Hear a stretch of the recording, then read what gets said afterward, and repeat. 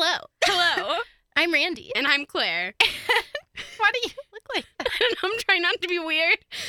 Okay, I'm ready. Go. And you're listening to Killer Vibes. A true crime podcast. Welcome to part 4 of the Zodiac Killer story. Yes. A few months pass since he sends his weird, this is how I like to torture people, even though I don't torture people, letter. And so on October 27th, 1970, this one's weird, Paul Avery, who you were just talking about, who is portrayed by Robert Downey Jr. We could call him Robert Downey Jr. We'll call him, cool. yeah. And No, we'll call him Paul Avery. Okay. No, we'll call him Paul Avery. Okay, that's fine. Robert Downey Avery. Okay, that's good. Good compromise. And so he covered the crime beat for the Chronicle and then obviously covered the Zodiac. And the Zodiac sent him a Halloween card. Isn't I that remember weird? this. It's a little stalkerish. It is. And it says on the front, it has a skeleton and it says, this is like a hand-drawn card. And it says, from your secret pal. And then it says, I feel it in my bones. You ache to know my name. And so I'll clue you in. ... And that's on the front. And then when you open it, the skeleton's arms are like Frankenstein arms and like that. Yeah. And that was more like fabulous Frankenstein arms that Randy just motioned to me. But y'all get it. Yes. And it says, but then why spoil the game? That jerk. I know. And it's signed with a Z and the Zodiac symbol. And it says number 4-teen. And a lot of people speculate that this was him referencing that he had just killed his 14th victim. Mm-hmm. And then on the back, it says, by fire, by knife, paradise, but it's spelled with not like paradise. And then it says by gun, and then it says by rope. And then it says slaves across the middle. And the A in slaves is like the A in the middle of paradise. Paradise is going up and down. Okay, yeah. So he's getting a little crafty. Ugh, crafty bastard. Being a little weird. Don't know where slaves comes in, but all right. What? I don't know. It's interesting because he's like, it's almost like he's playing the game of Clue by rope. By the candlestick in the library. I'm just like, am I wrong? No, that's funny. It's a little weird. It's Halloween. People are in the mood for some weird, scary stuff. And we know that he loves the book, Most Dangerous Game, which is about a man who hunts people. Yeah. And he calls the hunt the most dangerous game. Yeah. So he references that in some letters. And so like he's into that kind of weird. He's into it. Why do I keep saying that? That's not even a thing I say like in my normal vocabulary. Not really. It just keeps coming up today for some reason. So yeah, Paul Avery gets his Halloween card. And then on March 13th, 1971, he sends a letter to the LA Times. Mm-hmm. And I'm like 99% sure this is the only thing that paper received from him. Right. But in this letter, he claims responsibility for Sherry Jo Bates, the murder at Riverside Community College. And it was actually then that the authorities in Riverside connected the Zodiac to Sherry Jo Bates. They hadn't made that connection before. Right, because he had sent the letter when the murder had occurred, but it was typeset, you said. Yeah, and he had just signed it Z, and it was really weird. His own moniker. What a selfish idiot. Yeah, it was like his first murder. Like we said, you need to work for your moniker. That's so funny. Like, you need to do that. You don't just get one. Pay your dues, sir. Oh my God. It's terrible. Yeah, he had sent those letters, but also we should remember this is the California and the time that like screwed up the Golden State Killer case because everyone got all territorial about their jurisdictions and wouldn't work with each other and was like, no, I'm not sharing this because I want to solve it. And it's like, why don't we just solve it so people stop getting murdered? Yeah, like overall, isn't that the goal? Like I'm sorry, but I never think about, and this may be terrible of me, but there's only a few cases where I have actually thought about, yes, exactly, where I've actually thought about like who the investigator was and who actually solved it. What I care more about is the fact that it's solved, you know, or that it's unsolved. So yeah. So that's probably why that didn't that connection didn't occur until like he said, I killed her. So yeah. And that's also why Cheri Jo Bates is a possible Zodiac killing, because again, like, why wouldn't he admit that way before? I think he's just taking credit for other people's stuff. Yeah, because he clearly, I mean, and we can even look at it from the fact that he sent a letter to a defense attorney asking for help. So he's probably like trying not to be this person anymore, but he still has this like narcissistic personality. So maybe he's like saying, oh, I did this as a way to combat the fact that he has to kill in order to feel satisfied sexually or emotionally or whatever. And so by him claiming these other murders, it's like a way to have to do any more killings. Yeah, right. So that could be a possibility because he's clearly already reached out for help. So I'd like, again, I like to think the best in people. I think Randy can also sympathize with that ideal. So yeah. Yeah, that makes sense. About a week later, Paul Avery gets a postcard from Lake Tahoe, Nevada. So many postcards. I know. And it says, sought victim 12. So this hasn't been confirmed, but a lot of people think that because of this postcard, the Zodiac may be responsible for the disappearance of Donna Lass. So Donna used to work in a hospital in the same like neighborhood that Paul Stine was murdered. But then she moved to Lake Tahoe, where she was a nurse at the Sahara Hotel and Casino. About 6 months prior to Avery getting this postcard from Lake Tahoe, from the Zodiac, Donna disappeared on her way home from work. And it was sometime around 1 a.m., and her car was abandoned near her apartment. The Zodiac's name is thrown around a lot in her case because he was obviously in Lake Tahoe around that time. And we know he's kind of skilled at that whole your tire's falling off and then I'm going to abduct you kind of thing. So he could have like actually successfully done that this time with Donna Lass. And she's just disappeared. They don't know anything about her. Right. So they haven't found her body or anything like that. Right. So they think that the Zodiac could have been referencing her as his 12th victim because he's on their list of potential people to look into. Right. But he like backtracks because he said 14. In the one postcard and then 12. This happened before? Okay, he just sent the postcard later. Okay. Which, in the episode of Side Notes, where we're talking about movies, I have to tell you about a movie because I feel like listeners would like this movie too. Because this totally reminded me of it because it's in Lake Tahoe at a hotel casino. So I just watched on the plane the other day and then again with Kaylin the other night, Bad Times at the El Royale. Oh my God, I've heard about that. Yeah. It's Dakota Johnson is in that film, right? Yes, but more importantly, Jeff Bridges, the dude, is in that Got film. you. So, I'm like a total film buff, and so I'm pretty critical of movies, and I have my top 5 or 10 that are like really, really, I think, amazing films. Right, including a few Tarantinos. Yes, this has infiltrated my top 5. This is in my top 5 now. It is amazing. Okay, I'll have to listen. I'll have to watch it. We'll go have a dinner date this week and watch it. It's amazing. Like, it's so freaking good. And so it's like set at this weird hotel. They have a character based on Charles Manson, and they have a girl based on a Manson girl. And if someone had told me that Tarantino made that film, like, I wouldn't question it. Which I feel like Tarantino's probably pissed because he's coming out later this year with Once Upon a Time in Hollywood. Which is a Manson-based film. Yeah, so I feel like he's probably upset. But that movie was made by Drew Goddard, and I don't know what else he's made, but he's up there now for me. That movie was amazing. Okay, so 2 years pass. 2 years. Yeah. That's his biggest stretch of time. And nothing happens. For this area of killings, because he had like the 3-year breaks in between the first ones. But those were, they're suspected. They're not confirmed killing. So it's not until August 1st, 1973 that the Zodiac makes contact again.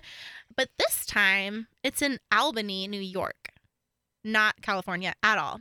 And he sends a letter to the Albany Times-Union newspaper that reads in all caps, "You are wrong. I'm not dead or in the hospital. I am alive and well, and I'm going to start killing again. Below is the name and location of my next victim, but you better hurry because I'm going to kill her August 10th at 5 p.m. when the shift change. Albany is a nice town." Okay. The end, he's like, by the way, great town. By the way, love it here. Love what you're doing really with enjoying it. Oh my gosh. So August 10th comes and goes, and the authorities can't link any crimes on that day to what he described in his letter. So this letter's probably from the Zodiac, but the handwriting experts say that there aren't enough identifying symbols to say that it's definitely him, but there are enough to say that it could be him. Because he didn't do his symbol, he didn't sign, this is the Zodiac, so I think that they're just saying there's not enough to compare to what he had previously done. But they're like, it could be. Right. Looks good enough, but they're not saying, like without a doubt. Yeah. During the year of 1974, the year after, he sends 4 final letters, all to the Chronicle. Mhm. None of them reference his killings or his future killings or his past killings. They're just random ramblings that I'm not even going to read to you because they're just so weird. I'll tell you a couple things he says. So he claims that militant guerrillas are responsible for the abduction of Patty Hearst, who is the of Hearst newspaper family. Yeah. And he complains about the glorification of violence in a movie ad that was ran in their newspaper.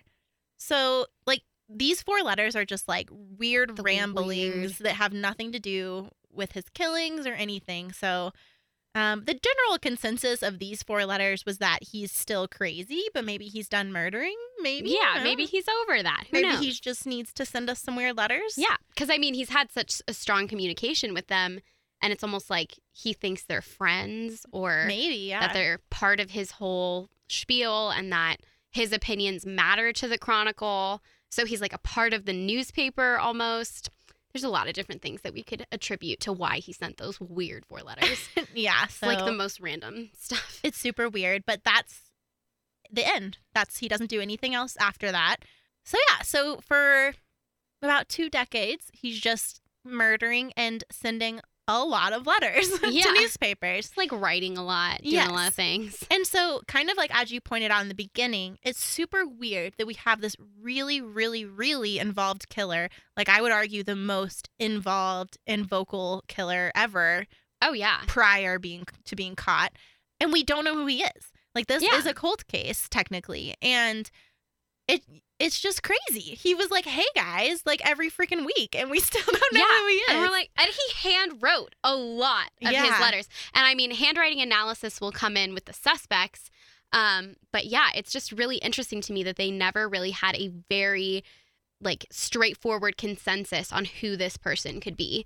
And what's more weird to me about that is we're not operating with a Golden State Killer kind of guy. We're not dealing with someone who's super intelligent.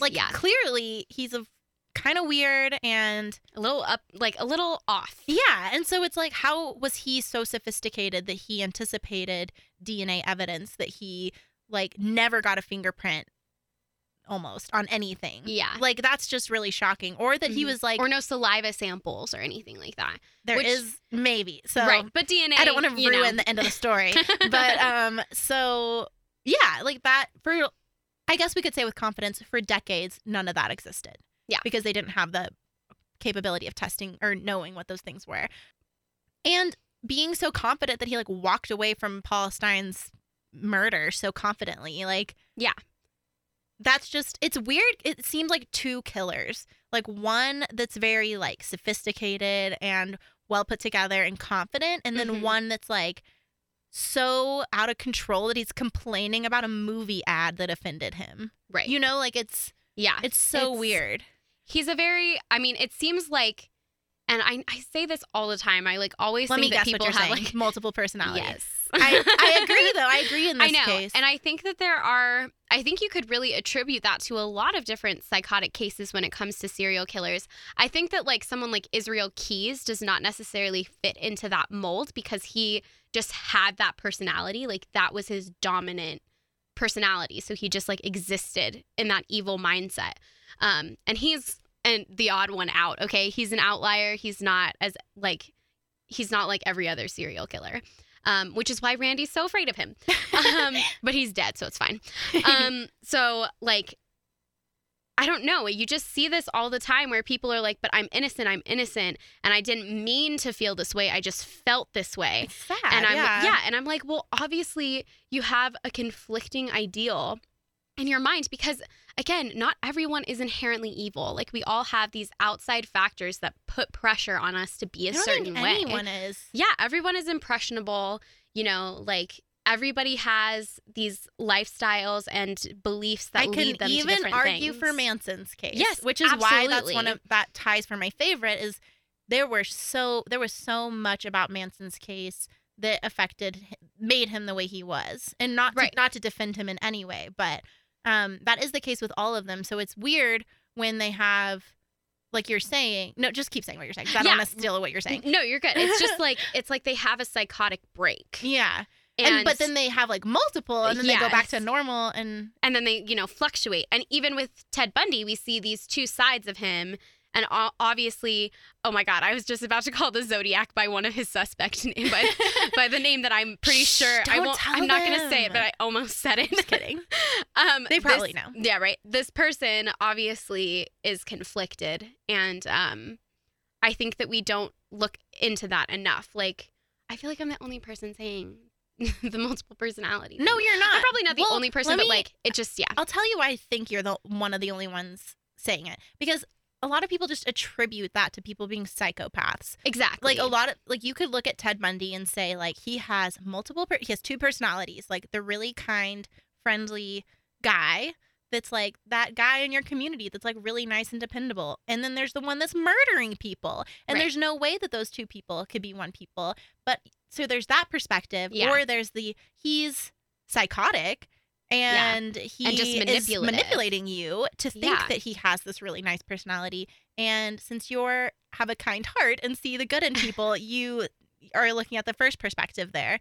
Right. And I think that, it's just some of them maintain their innocence the whole time. And that's where I get confused. And I'm like, well, how can you did this? Like, it's proven. You obviously were there. You know yourself that you're guilty, but you keep on saying you didn't do these things. So it's almost like, and if anyone knows anything about multiple personality disorders, sometimes you block it from your mind. So when one personality takes over, they may do something that your other personality does not know is happening. Oh my gosh. So it's like a flip. We could all have multiple personality disorders and not know it because you're whatever. Because you're not aware of it. That's oh my gosh. That's what not if we? Right. What if? But. But yeah, I mean, they know that there's something else. There's something going on, but they just don't know what they do. Just don't see that side. So I don't know. It could be a very outlandish idea to think that, but just based off of a lot of evidence and this and just who the suspects are, specifically the one that most people are like, he's the guilty one, just like comparing his life, his normal life to his like serial killer life, if you will. They're just different. There's some similarities, but his personalities are just like split, which is interesting. Like the movie Split. I get it now. I'm there. Anyway. Full circle. Yes. Yeah, but I also think they're clearly smart enough to like kill a bunch of people without getting caught. So they could be smart enough to then manipulate you into feeling for them when there's nothing actually wrong with them and they're just like, they just want to kill people. Yeah. They obviously want to be free so they can keep killing people. We'll never know. Yeah, right? But I like your way of thought because that's more comforting. Thanks. And but it really does. Like, I know you do say that a lot, but like I think it's because we just pick cases that are like interesting in that way. Yeah, because that could be attributed. That's what makes it interesting. It's not interesting when some random asshole just murders a bunch of people. Like, it's interesting when like they have this whole backstory that doesn't really add up. Yeah. So that's probably why you say it a lot. I think it totally makes sense here. Like, in what world do you have a murderer who's like, I'm going to shoot someone in the back of the head in like a really upscale neighborhood and then walk away from it and take like a minute to cut a piece of his shirt off? Yeah, just and, like, so that I can casually walk away. Yeah. Who, like, you have that, and then you have this guy who's like, militant guerrillas are actually the ones who abducted Patty Hearst. Like, right. That doesn't add up. Like, those are so different. And they were written by the same person. So this isn't like two different people or whatever. Yeah, that's not contested. No.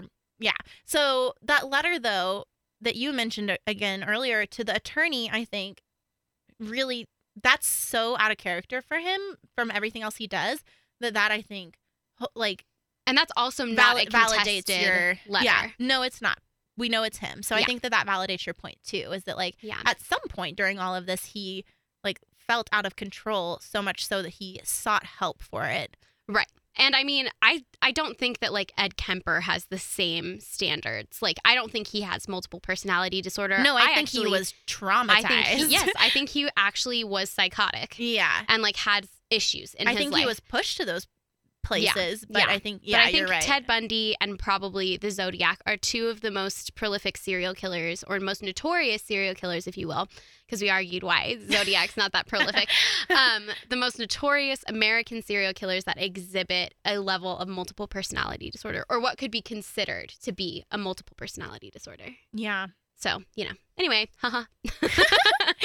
All right, so we're going to wrap up part 4, and in part 5, we'll tell you about some suspects, and then we'll discuss them, and it'll be great, and it'll be a fun time. So thanks for sticking with us for all of these episodes. Yes. Yay. Thanks for listening. Bye.